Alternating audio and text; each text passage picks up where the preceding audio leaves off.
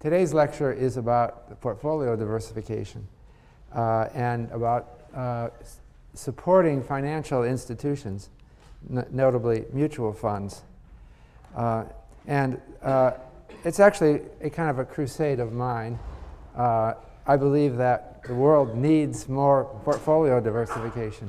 And that might sound to you a little bit odd, but I think it's absolutely true that the same kind of cause that Emmett Thompson goes through, which is to help the poor people of the world, can be advanced through portfolio diversification. And I seriously mean that there are a lot of human hardships that can be solved by diversifying portfolios.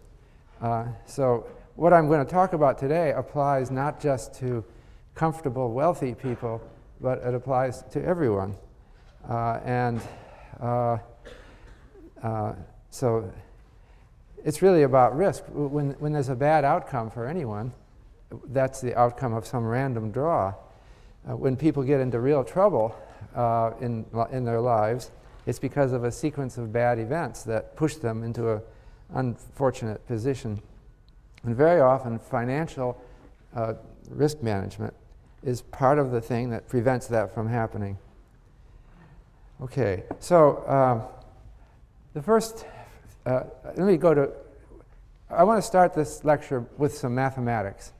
And it's a continuation of the second lecture where I talked about the principle of dispersal of risk. And I want now to carry that forward into something a little bit more focused on the portfolio problem. So I'm going to start this lecture with a discussion of how one constructs a portfolio and what is the mathematics of it. And that will lead us into the capital asset pricing model, which is the cornerstone of a lot of thinking in finance.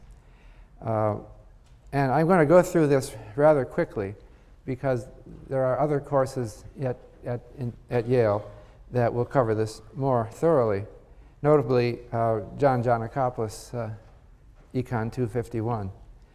But I think we can get the basic points here. And so let's start with the basic idea. I want to just say it in the simplest possible terms. What is it that first of all, a portfolio, let's define that. A portfolio is the collection of assets that you have, financial assets, tangible assets. It's your wealth. The first and fundamental principle is you care only about the total portfolio. You don't want to be someone like the fisherman who boasts about one big fish that he caught, because it's not, we're talking about livelihoods. It's all the fish that you caught. And so there's nothing to be proud of if you had one big success. So that's the first very basic principle. You agree with me on that? So when we say portfolio management, we mean managing everything that gives you economic benefit. Okay. Now, underlying our theory is the idea that we measure the outcome of your investment in your portfolio by the mean of the return on the portfolio and the variance of the return on the portfolio. The return, of course, in any given time period is the percentage increase in the portfolio. Or it could be a negative number, it could be a decrease. And the principle is that you want the expected value of the return to be as high as possible given its variance. And you want the variance of the return on the portfolio to be as low as possible given the return, right? Because high expected return is a good thing. You know, you could say, I think my portfolio has an expected return of 12%. That would be better than if it had an expected return of 10%. But on the other hand, you don't want high variance because that's risk. And so both of those matter. And in fact, different people might make different choices about how much risk they're willing to bear to get a higher expected return.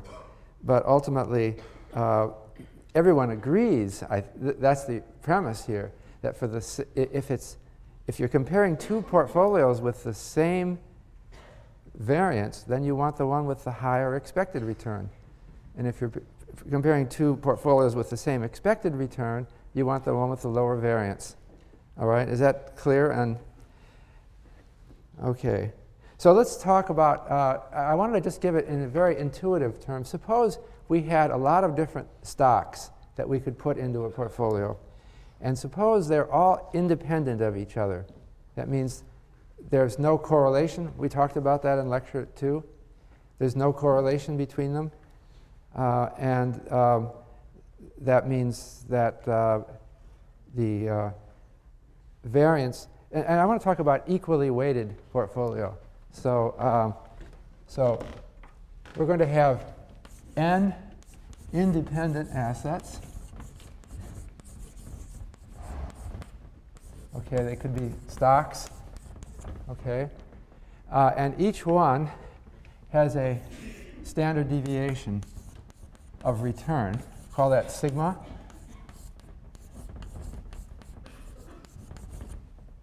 Okay, and let's suppose that all of them are the same. They all have the same standard deviation. And we're going to call R is the expected return of these assets. Then we have something called the square root rule.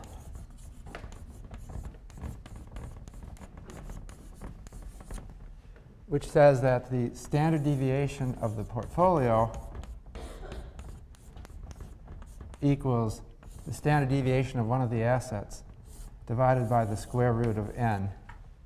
Can you read this in the back? Am I making that big enough? Just barely?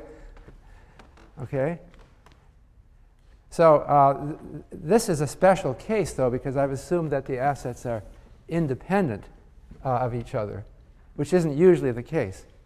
So it's like in an insurance world where people imagine they're insuring people's lives and they think that their deaths are all independent. I'm transferring this to the portfolio management problem, and you can see it's the same idea. All right, so I've made a very special case that this is the case of equally weighted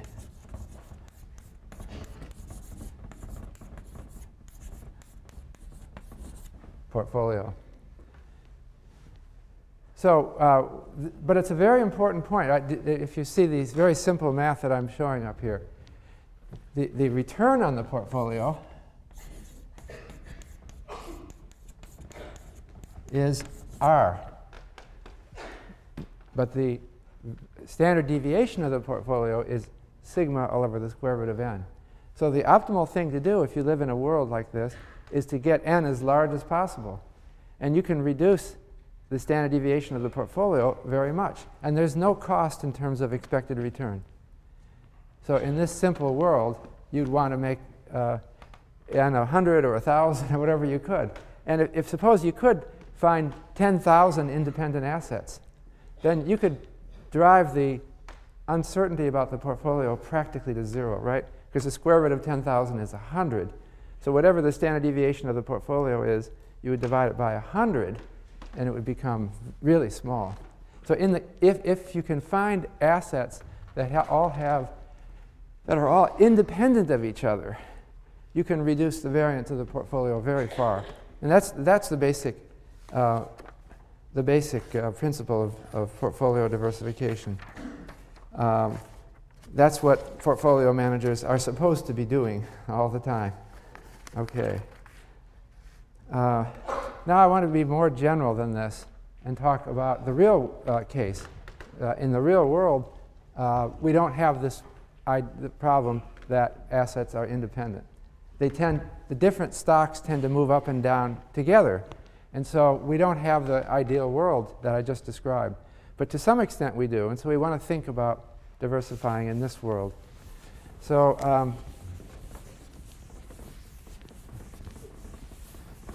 now I want to talk about forming a portfolio where the assets are not independent of each other, but are correlated with each other. Okay? So what I'm going to do now, let's start out with the case where, now it's going to get a little bit more complicated if we drop the independence assumption. I'm going to drop more than the independence assumption. I'm going to assume that the assets don't have the same expected return and they don't have the same expected variance. Okay, so let's do the 2-asset case.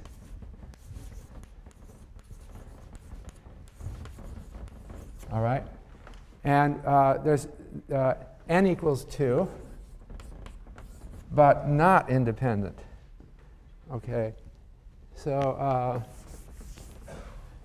not independent,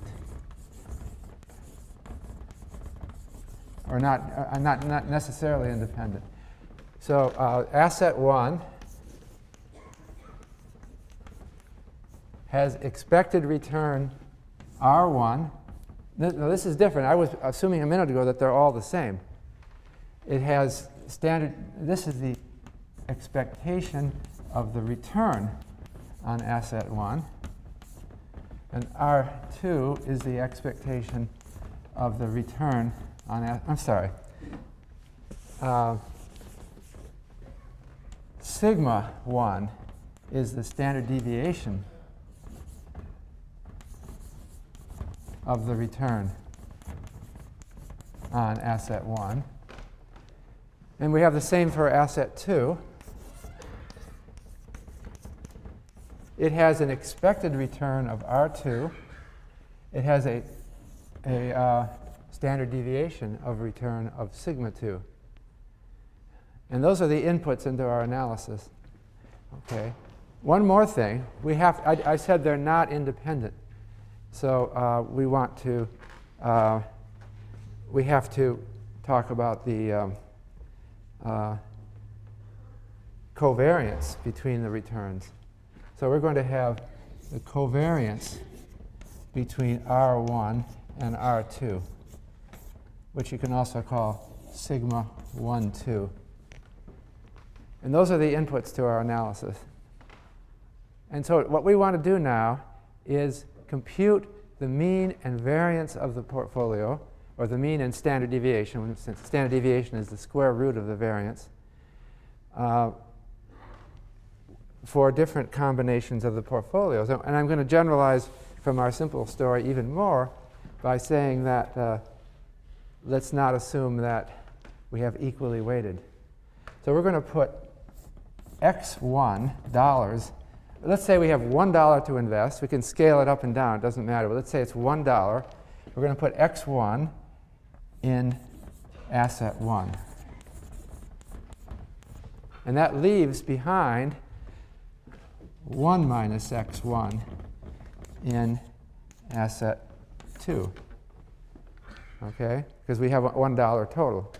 We're not going to restrict x1 to be a positive number, because as you know and find, or you should know, you can hold negative quantities of assets. That's called shorting them. You can call your broker and say, I'd like to short stock number 1. And what the broker will do is borrow the shares on your behalf and sell them. And then you own negative shares. So we're not going to, x1 can be anything. And this is x2 equals 1 minus x1. So x1 plus x2 equals 1. Okay. Now we just want to compute what is the mean and variance of the portfolio. And that's simple arithmetic based on what we talked about before. So I'm going to erase this and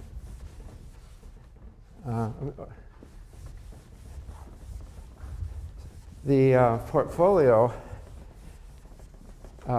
mean and variance will depend on x1 in the way that if you made x1 equal 1, it would be asset 1, and if you made x1 equal 0, then it would be the same as asset 2 returns.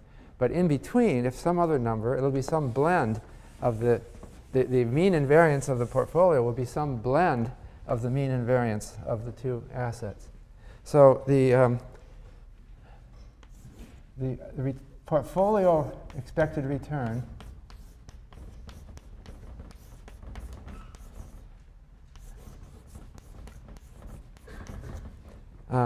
is going to be given by the summation I equals 1 to n x sub I r sub I. In this case, since n equals 2, that's x1 r1 plus x2 r2. Or that's x1 r1 plus 1 minus x1 r2.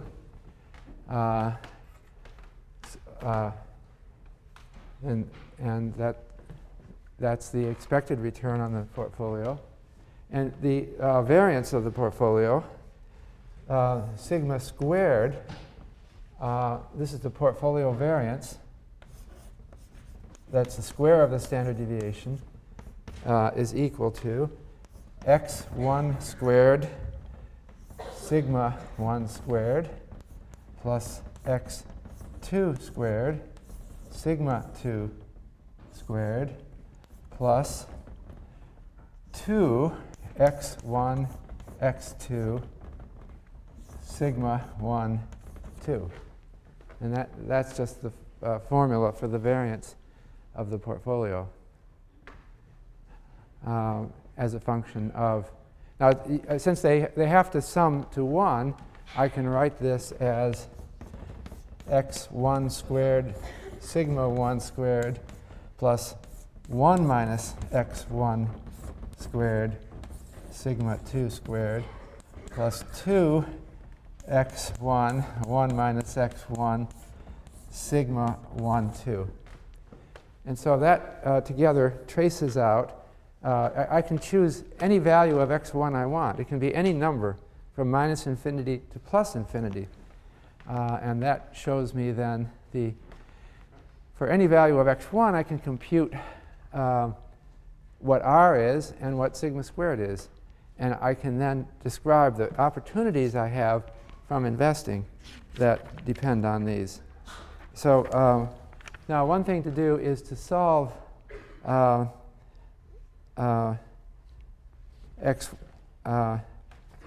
solve the equation for r for x1.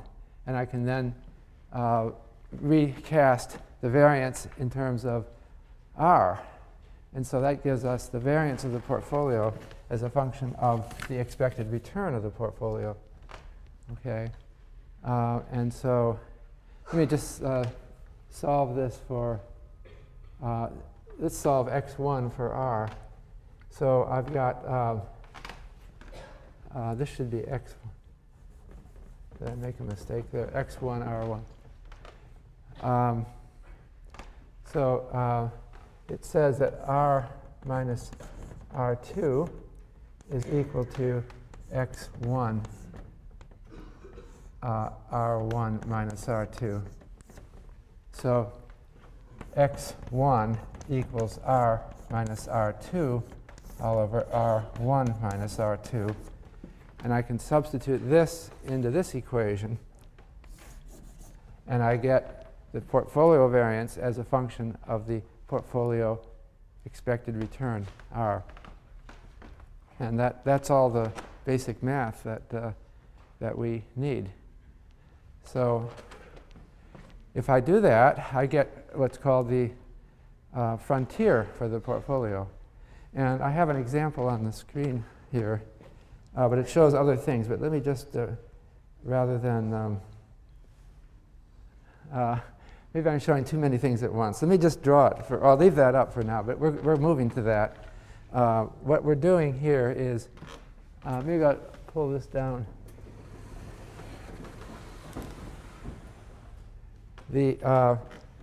With two assets,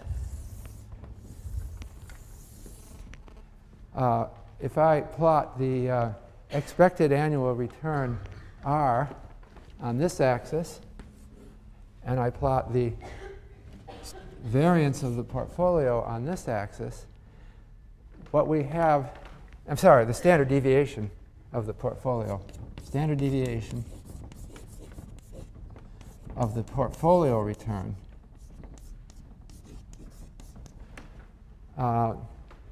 Then it tends to look, it looks something like this. It's a hyperbola.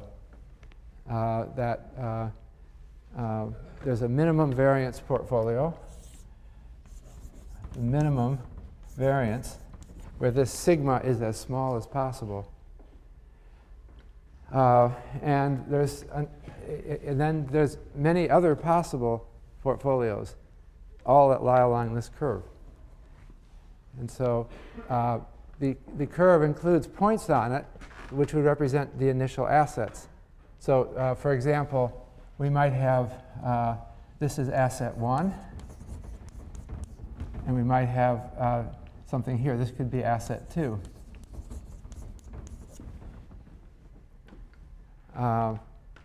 Depending on where the assets' expected returns are and the assets' standard deviations, you can see that we might be able to do better than have a lower variance than either asset. The equally weighted case that I gave a minute ago was one where the two assets had the same expected return and the same variance. But this is quite a bit more general. So that's the expected return efficient portfolio frontier problem. And I wanted to show an example with real data that I computed, and that's what's up on the screen. The pink line takes two assets. One is stocks and the other is bonds. Government bonds. And I computed the efficient portfolio frontier for various, it's the efficient portfolio frontier using the formula I just gave you. So that pink line here, this pink line here is the efficient portfolio frontier when we have only stocks and bonds to invest. And you can see the different points. I've calculated this using data from 1983 until 2006. And I computed all of the inputs to those equations that we just saw. I computed the average return on stocks over that time period. I computed the average return on bonds over that time period. These are long-term government bonds. Now these are, since they're long-term, they have some uncertainty and variability to them. And I computed the sigma 1, sigma 2, R1, and R2 for those. And I plugged it into that formula, which we just showed. And that's the curve that I got out. It shows the standard deviation of the return on the portfolio as a function of the expected return on the portfolio. And so I can achieve any combination. I can achieve any point on that by choosing a allocation of my portfolio. So this point right here is, on the pink line, is a portfolio 100% bonds. And so over this time period, that portfolio had an expected return of something like a little over 9%, and it had a standard deviation of a little over 9%. This is a portfolio which is 100% stocks, and that portfolio had a much higher average return or expected return, 13%, but it also had a much higher standard deviation of return. It was about 16%. So you can see that those are the two raw portfolios. I could be an investor only in bonds or an investor only in stocks. But I also show on here what some other returns are that are available. So the minimum variance portfolio is down here. You see that's got the lowest possible standard deviation of expected return, and that's 25% stocks and 75% bonds with this sample period. But I can try other portfolios. This one right here, I'm pointing to a point on the pink line, that point right there, 50% stocks, 50% bonds. Okay? And you can see, and if you can also go up here, you can go beyond 100% stocks. You can have 150% stocks in your portfolio. That means you'd have a leveraged portfolio. You would be borrowing. If you had $1 to invest, you can borrow 50 cents and invest in $1.50 worth of stocks, right? That would put you out here. You would have very much more return, but you'd have more risk. borrowing to buy stocks is going to be risky. Okay? You could also pick a point down here which is more than 100% bonds. How would you do that? Well, you could short the stock market. You could short 50 cents worth of stocks and buy 150 cents worth of bonds. And that would put you down here. Any one of those things is possible. It's just the simple math that I just showed you. Okay? Do you have any idea what you would like to do, assuming this? Well, if you're an investor, you don't like variance, right? And so you probably don't want to pick any point down here, right? Because you're not getting anything by picking a point down there, because you could have a better point by just moving up here. You'd have a higher expected return with no more variance. It's getting kind of complicated, isn't it? We started out with just the simple idea that you don't want to put all your eggs in one basket.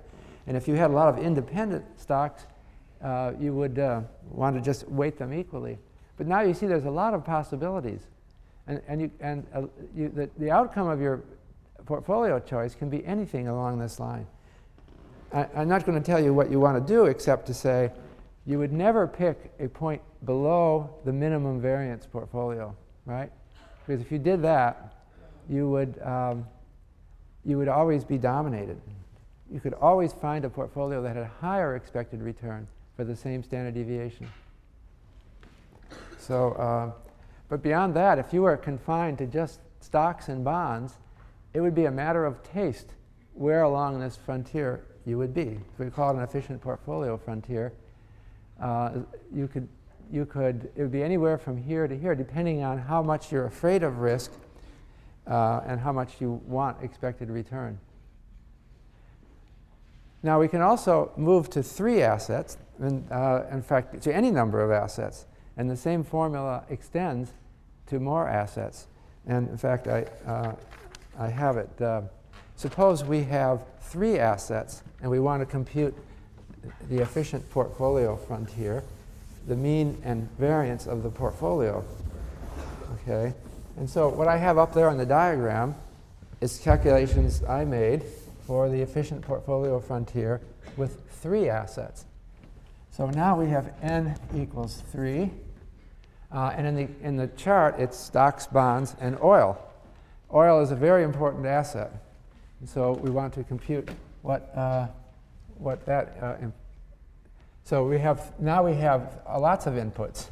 We have, let's put the inputs. The R1, R2, and R3 are the expected returns on the 3 assets. Then we have the standard deviations of the returns on the 3 assets. And then we have the covariance between the returns on the 3 assets. And there's 3 of them: sigma 1, 2, sigma 1, 3, and sigma 2, 3. Okay? And that's what we have to know to compute the efficient portfolio frontier with 3 assets. So to make this picture, I did that. I computed the returns on the stocks, bonds, and oil for every year from 1983, and I computed the average returns, which I take as the expected returns. I took the standard deviations, and I took the covariances. These are all formulas. I just plugged it into formulas that we did in the second lecture. Okay? And so then what is the portfolio expected return? The portfolio expected return, we have to choose 3 things now. Well, x1, x2, and x3. x1 is the amount that I put into the first asset. x2 is the amount that I put into the second asset. And x3 is the amount I put into the third asset. And I'm going to constrain them to sum to 1. So the return on the portfolio is x1 R1 plus x2 R2 plus x3 R3. And then the variance of the portfolio, sigma squared, is equal to x1 squared R1, sigma 1 plus x2 squared, sigma 1 squared, sigma 2 squared, plus x3 squared, sigma 3 squared. And then we have to take account of all of the covariance terms, plus 2 x1, x2, sigma 1, 2, plus 2 x1, x3, sigma 1, 3, plus 2 x2, x3, sigma 2, 3. Okay, so is that clear enough? It seems like a logical extension of that formula to 3 assets. And you can easily see how to extend it to 4 or more assets, right? It's just a logical extension of that. So what I did in this diagram is I computed the efficient portfolio frontier, and now it's the blue line with 3 assets. Okay? Now, once you have more than 2 assets, it might be possible to get points inside the frontier. But I'm talking here, this is actually the frontier, the best possible portfolio consisting of 3 assets. And you can see that it dominates the pink line, right? When you add another asset, you do better. When you have 3 assets, you do better than if you just had 2. And that's because there's more diversification possible with 3 assets than with 2. And oil, bonds, and stocks are all independent, somewhat independent. They're not perfectly independent, but they're somewhat independent. And to the extent that they are, it lowers the variance. Now, you should see that the blue line is better than the pink line, because for any expected return, the blue line is to the left of the pink line, right? So for example, at an annual expected return of 12%, if I have a portfolio of stocks, bonds, and oil, I can get a standard deviation of something like 8% on my portfolio. But if I would confine myself just to stocks and bonds, I would get a much higher standard deviation. Are you following this? So the general principle of portfolio management is you want to include as many assets as you can. You want to get it, if you keep adding assets, you can do better and better on your portfolio standard deviation. And so you can see some of the points I made along the blue line here. This is, let me see, do I have it?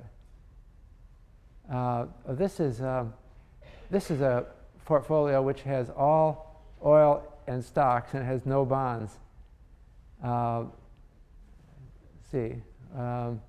This portfolio, the minimum variance portfolio, is 9% oil, 27% stocks, and 64% bonds.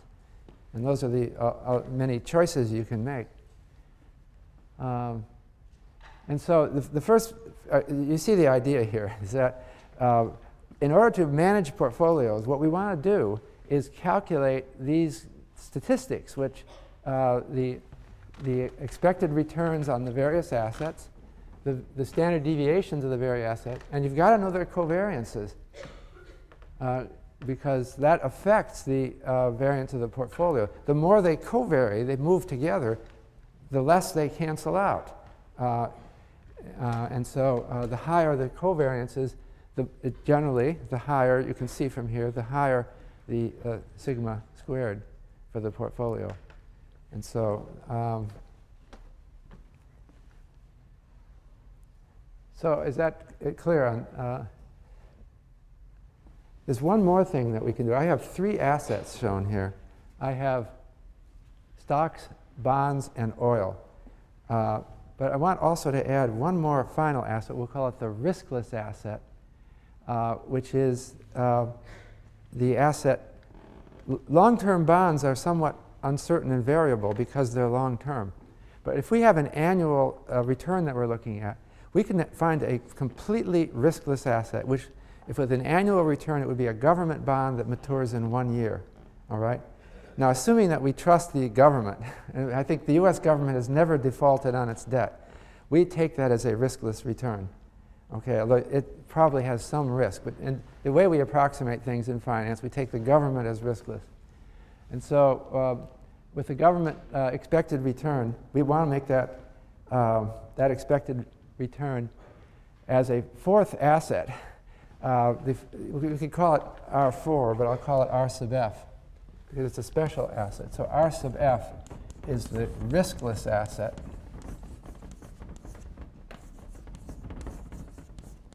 Okay. And so for it, sigma sub F equals 0. Okay. It's like a fourth asset, but we're using a special feature of this asset that it has no risk. Okay. Moreover, the correlation, the covariance between any of these, sigma 1F equals 0, etc. It just doesn't have any risk to it. It has no variability. So if we want to add that asset to the portfolio, what it does is it produces an efficient portfolio frontier that is now a straight line, and I show that on the diagram. And so the best possible portfolio that you can get would be points along this straight line, and that is the final aspect of the efficient portfolio calculations. Again, I'm not able to give this as much of a discussion as I would like, because I don't want to spend too much time on this. In the review sections, I'm hopeful that your TAs can elaborate on this more. But there's a very important principle that finally comes out here, is that you always want to reduce the variance of your portfolio as much as you can. And so that means that you want to pick ultimately a point on this. This line is tangent to the efficient portfolio frontier with all the other assets in it. Tangent means that it has the same slope. It just touches the efficient portfolio frontier for risky assets at one point. And the slope of the efficient portfolio frontier, including the riskless asset, is a straight line that goes through the tangency point here. And that is the end of, I think that's the end of my mathematics. Sorry. But what I have shown here is how you calculate your portfolio management. The way you go about it, if you're a portfolio manager, is you have to come up with estimates of the inputs to these formulas. That means the expected returns, the standard deviations, and the covariances. You take all the risky assets and you analyze them first to get their, you have to do a statistical analysis to get their expected returns, their variances, and their covariances. Once you've got them together, then you can compute the efficient portfolio frontier without the riskless asset. And then finally, the final step is to find what is the tangency line that goes through the riskless rate. It doesn't show it on this chart. It goes through 5% at a standard deviation of 0. And then it touches the risky asset efficient portfolio frontier at one point. And then from there it goes up above in terms of higher expected return for the same variance. So that's the theory of efficient portfolio calculation. There's something that a fundamental principle, and this is leading us in now to the institutional topic of this course, is that there's only one tangency portfolio, and that portfolio is called the tangency portfolio, where a line drawn from the x-axis at the riskless rate is tangent to the efficient portfolio frontier. And so the tangency portfolio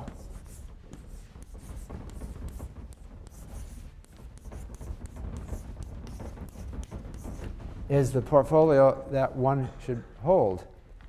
And the tangency portfolio gives rise to what's called the mutual fund theorem.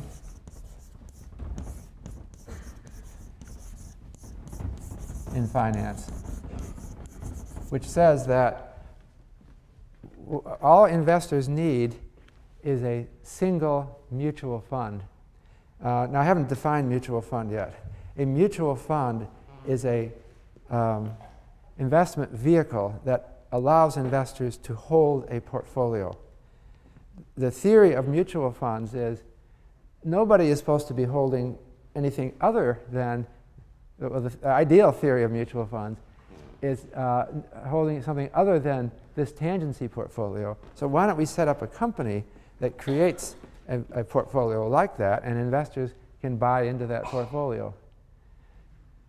And so what this, if my analysis is right, namely if I've got all of the right estimates of the expected returns on stocks, bonds, and oil, and the standard deviations and covariances, and assuming the interest rate is 5%, which is what I've assumed here, that this line, if you go to 0, it hits at 5%. It hits the vertical axis at 5%. Then everyone should be holding the tangency portfolio. And what is the tangency portfolio in this case? It's 12% oil, 36% stocks, and 52% bonds. That's what I got using this sample period. Some people might disagree with that. They might not take my estimates. They might say my sample period was off. But that's what the theory, using my data for the sample period that I computed the expected returns and covariances, says one should do. So the theory says everybody should be investing in these proportions. And this theory then, it doesn't leave any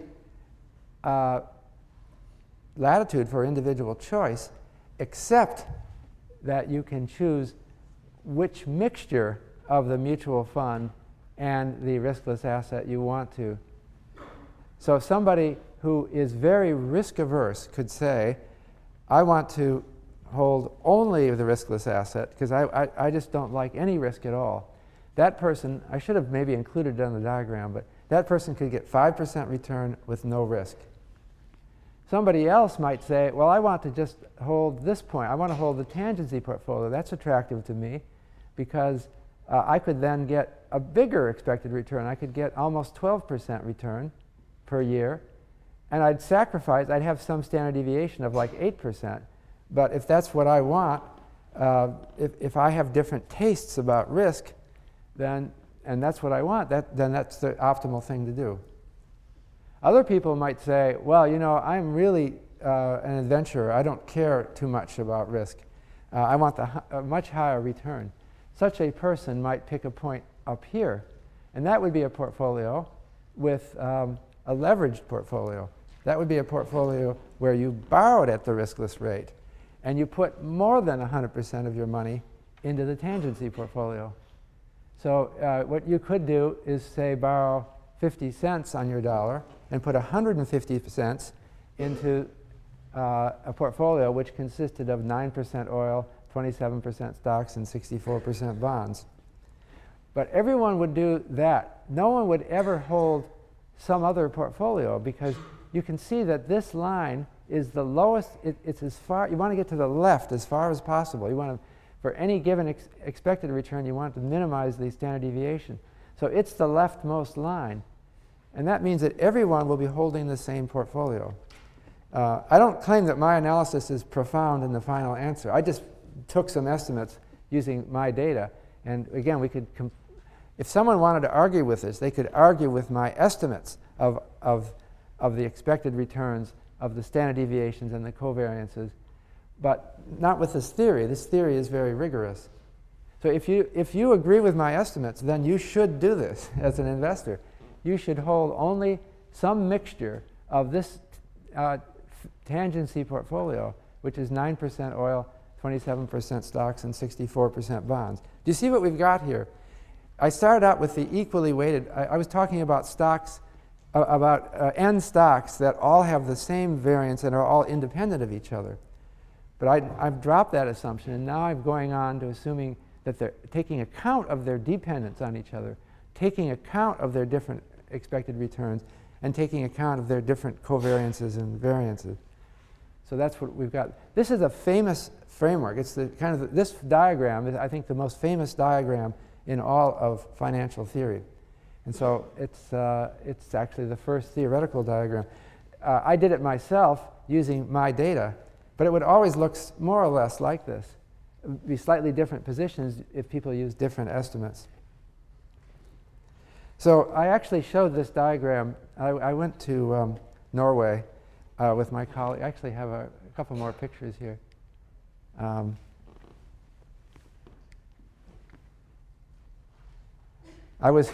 That's my colleague Ranit Walny and I, who showed, we're posing in front of the Parliament building in Oslo. We went to Norway to discuss with the Norwegian government their portfolio. And this is a slide that I showed them. I showed them the slide that I just showed you, showing the optimal portfolio. And then I looked at the Norwegian government's position. The Norwegian government has pension fund assets in the amount of, as of 2006, of just under 2 trillion Norwegian kroner. But they also own North Sea oil. And if you know that, it's kind of divided between the UK and Norway. Norway has a much smaller population than the UK. So, and they have a lot of oil up there in the North Sea. So as of then, I calculated the value of their oil in the North Sea, okay? And that's what I got. It's worth about 3.5 billion Norwegian kroner. You see the difference. In fact, the assets that the Norwegian government owns is about 2/3 oil and 1/3 government pension fund assets. This government pension fund, I guess in dollars it's about 200 billion. And so it's a huge amount of money that they're managing. But I was trying to convince them that they should do something to manage their oil risk, because they're way over invested in oil, right? So where are they on the efficient portfolio frontier? Actually, I can activate this thing.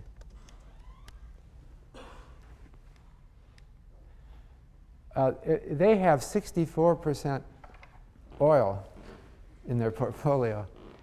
Where does that put them?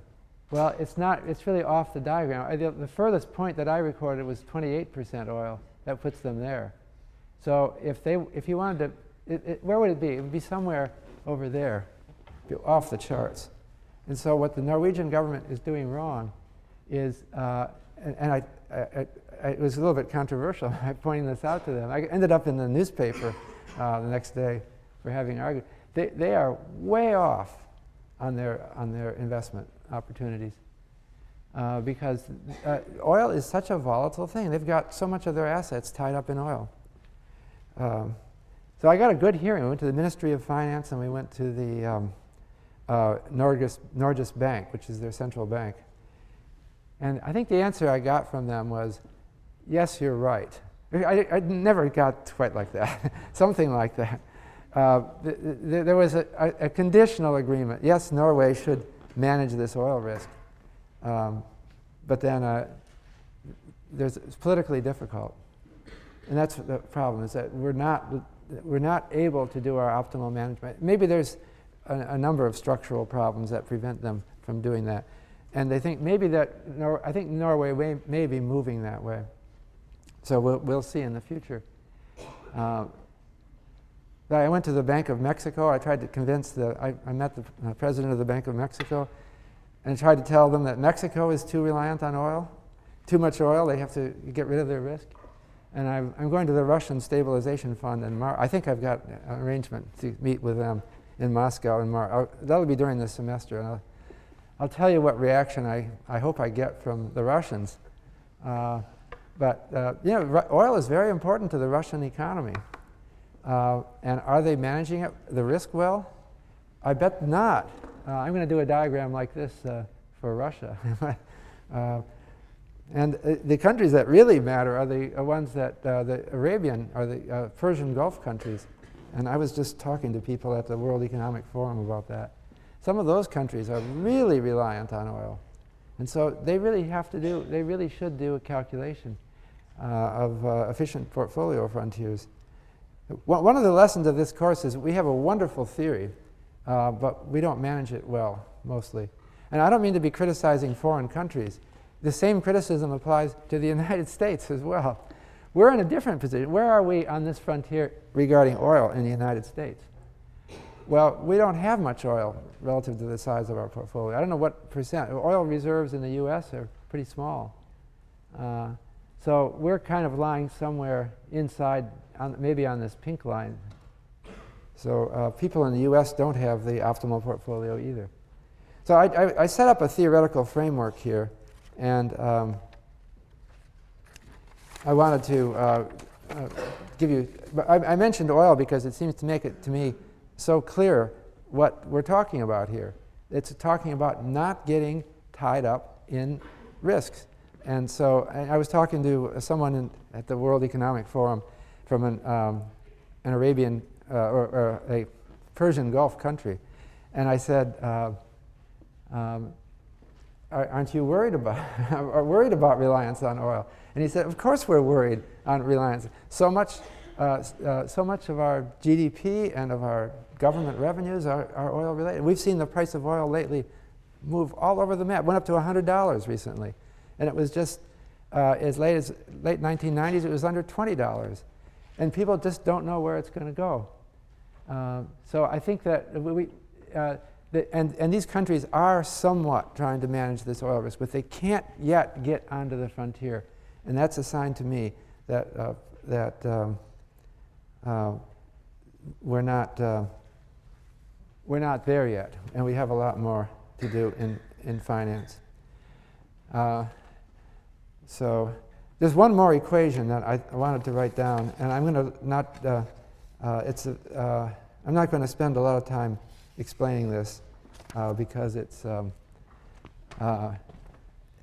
to take a while. But this is the equation that relates the expected return on an asset, and it's so-called capital asset pricing model. In the capital asset pricing model in finance, I'm getting chalk. That's okay. This is the most famous model in finance.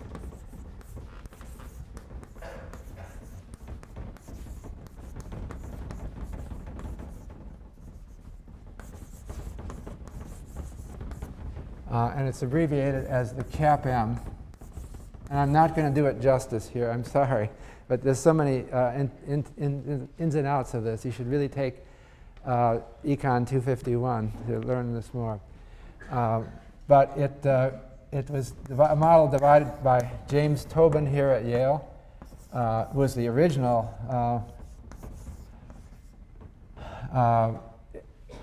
who got the original precursors, but it was more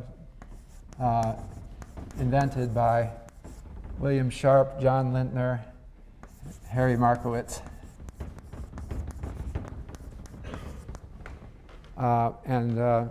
Every one of these except Lintner, I think, won the Nobel Prize. Lintner didn't get it, did he? I think he died too young. That's one of the misfortunes of living. Did I say that right? One of the misfortunes of scholarship. You have to live long enough to get your accolades. But the capital asset pricing model, and this is critical, assumes everyone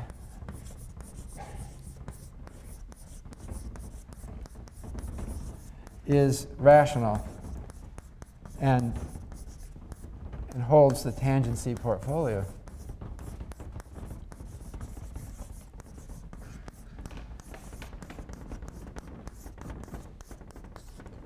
So that is a wild assumption, but it's fun to make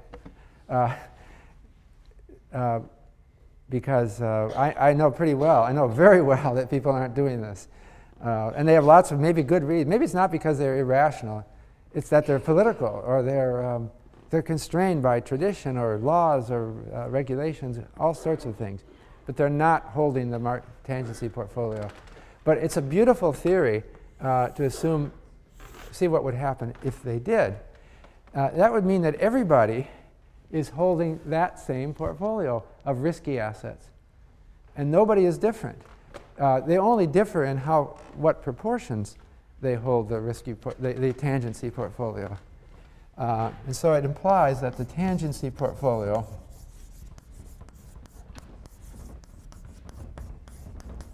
has to equal the actual market portfolio. And that means then, it's a very simple implication of the theory. In my diagram, I said that the tangency portfolio, or I estimated that the tangency portfolio is 9% oil, 27% stocks, and 64% bonds. So if we're all doing that, then that has to be what the outstanding is. If we're all holding the same portfolio, that has to be the total. So that would mean that 9% of all wealth is stocks, 27% of all, no, I'm sorry, is oil. 27% of all wealth is stocks, and 64% is bonds. And so if you accept my estimates and you accept the capital asset pricing model, that would have to be true. Again, I don't want to make too much of my estimates because different people would estimate these things in different ways. But that's the theory. The theory says that the tangency portfolio equals the optimal portfolio. And then that gives us the famous equation. And I'm not going to derive this, but there's the most famous equation in finance. Says, can you read that? That's R sub I. The expected return on the ith asset is equal to the riskless rate plus something called the beta for the ith asset times the expected return on the market minus the riskless rate. Now, again, I'm not going to spend much time on this, but the beta of the ith asset is the regression coefficient when you regress the return on the ith asset on the return of the market portfolio. And R sub m is the expected return on the market portfolio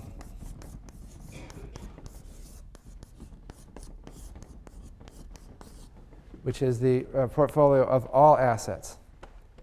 The market portfolio is if you took all the stocks and bonds and oil and real estate, anything that's available to invest in the whole world, put them all together in one portfolio.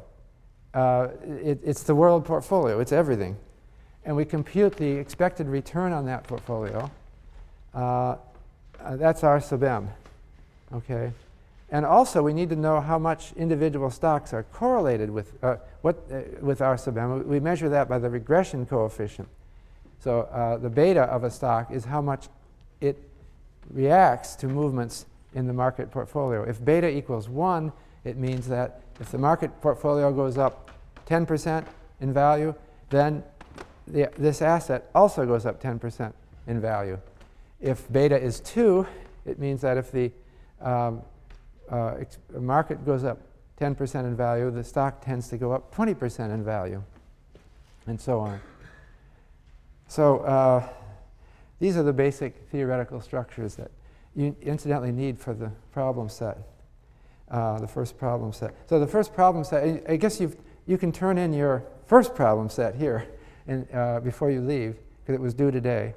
The second problem set is about this model. And so I realize I've given you some difficult mathematics, but it's not that difficult, actually. But I kind of went through it quickly. We are setting up our... You have already gotten an email, and you've talked about setting up your review session. So I keep getting caught here.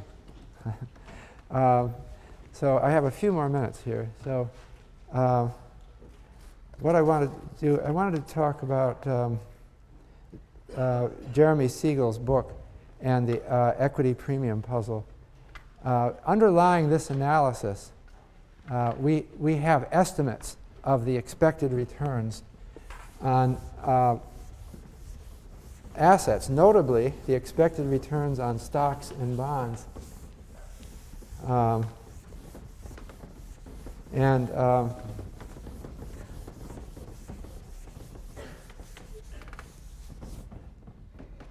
So Jeremy Siegel, his book, which is assigned for this course, it's really emphasizing this capital asset pricing model, emphasizing the kind of efficient portfolio frontier calculations that I've done. And so what Siegel emphasized, the book is really about this. He talks about what is the expected return of stocks and what is the expected return of bonds and so on. So we're going to call asset 1 stocks in the US. And we're going to call asset 2 bonds. Okay? And so he estimates for his purposes, and he shows you calculations of the efficient portfolio frontier. But I wanted to just talk a little bit about his estimate. He has data for a very long time period, 1802 to 2006, okay, for the US. All right?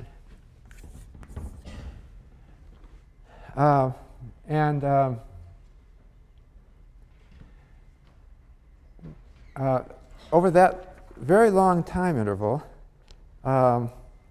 the expected return that we got for stocks was 6.8% a year in real terms. This is real inflation corrected.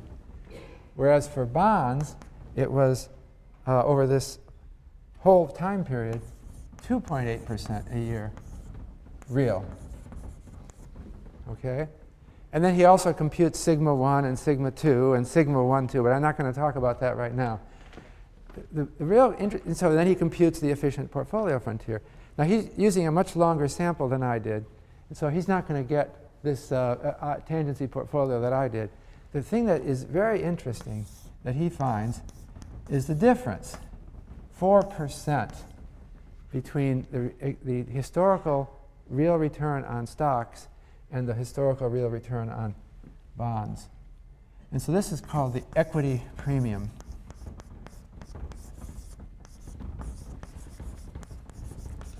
Actually, I should take that back. This is really R sub F. He shows all three. R sub F that I'm reporting is the riskless rate. There's also, if you look on table 1 in chapter 1, it shows R1 stocks, R2 long-term bonds, and these are short-term that I'm reporting here. So the equity premium is this short-term 2.8% is the riskless return historically for a period of almost 200 years. And this is the return on stocks for a period of almost 200 years. So stocks have paid 4% more a year over this incredibly long time period than short-term bonds. Also, they've paid much more than long-term. Well, it's not so different. I don't have the data in front of me, so but let's emphasize the difference between R1 and RF. It surprises many people that stocks have paid such an enormous premium over the return on short-term debt.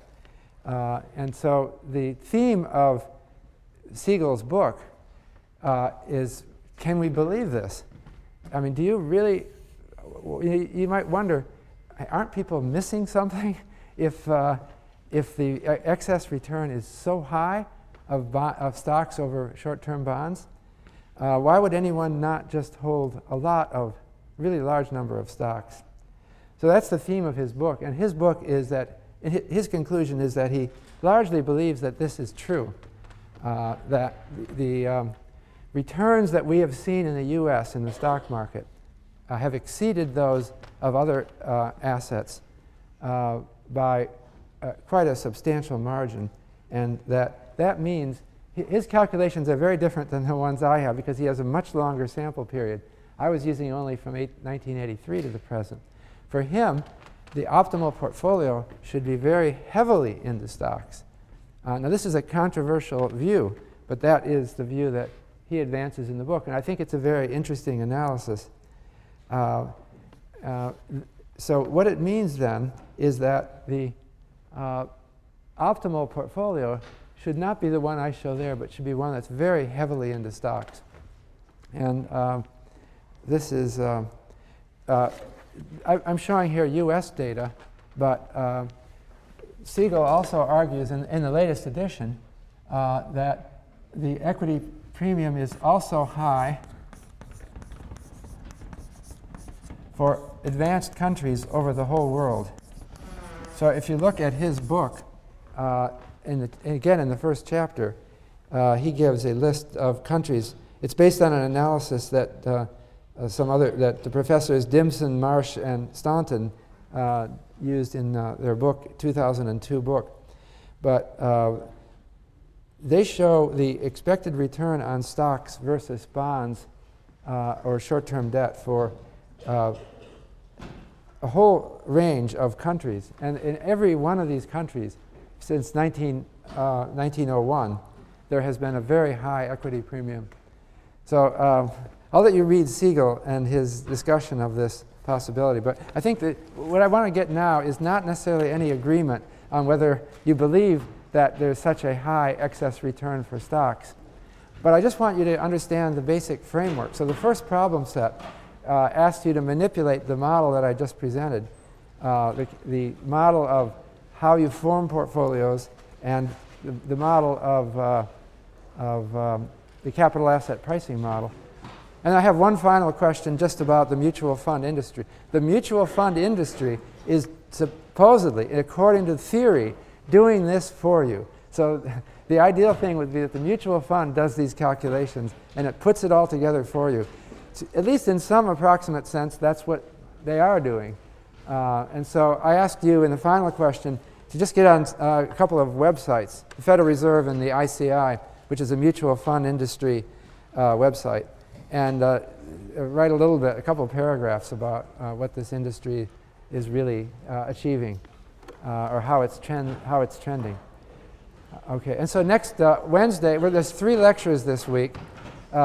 Wednesday will be about the insurance industry, and I'll see you in 2 days then.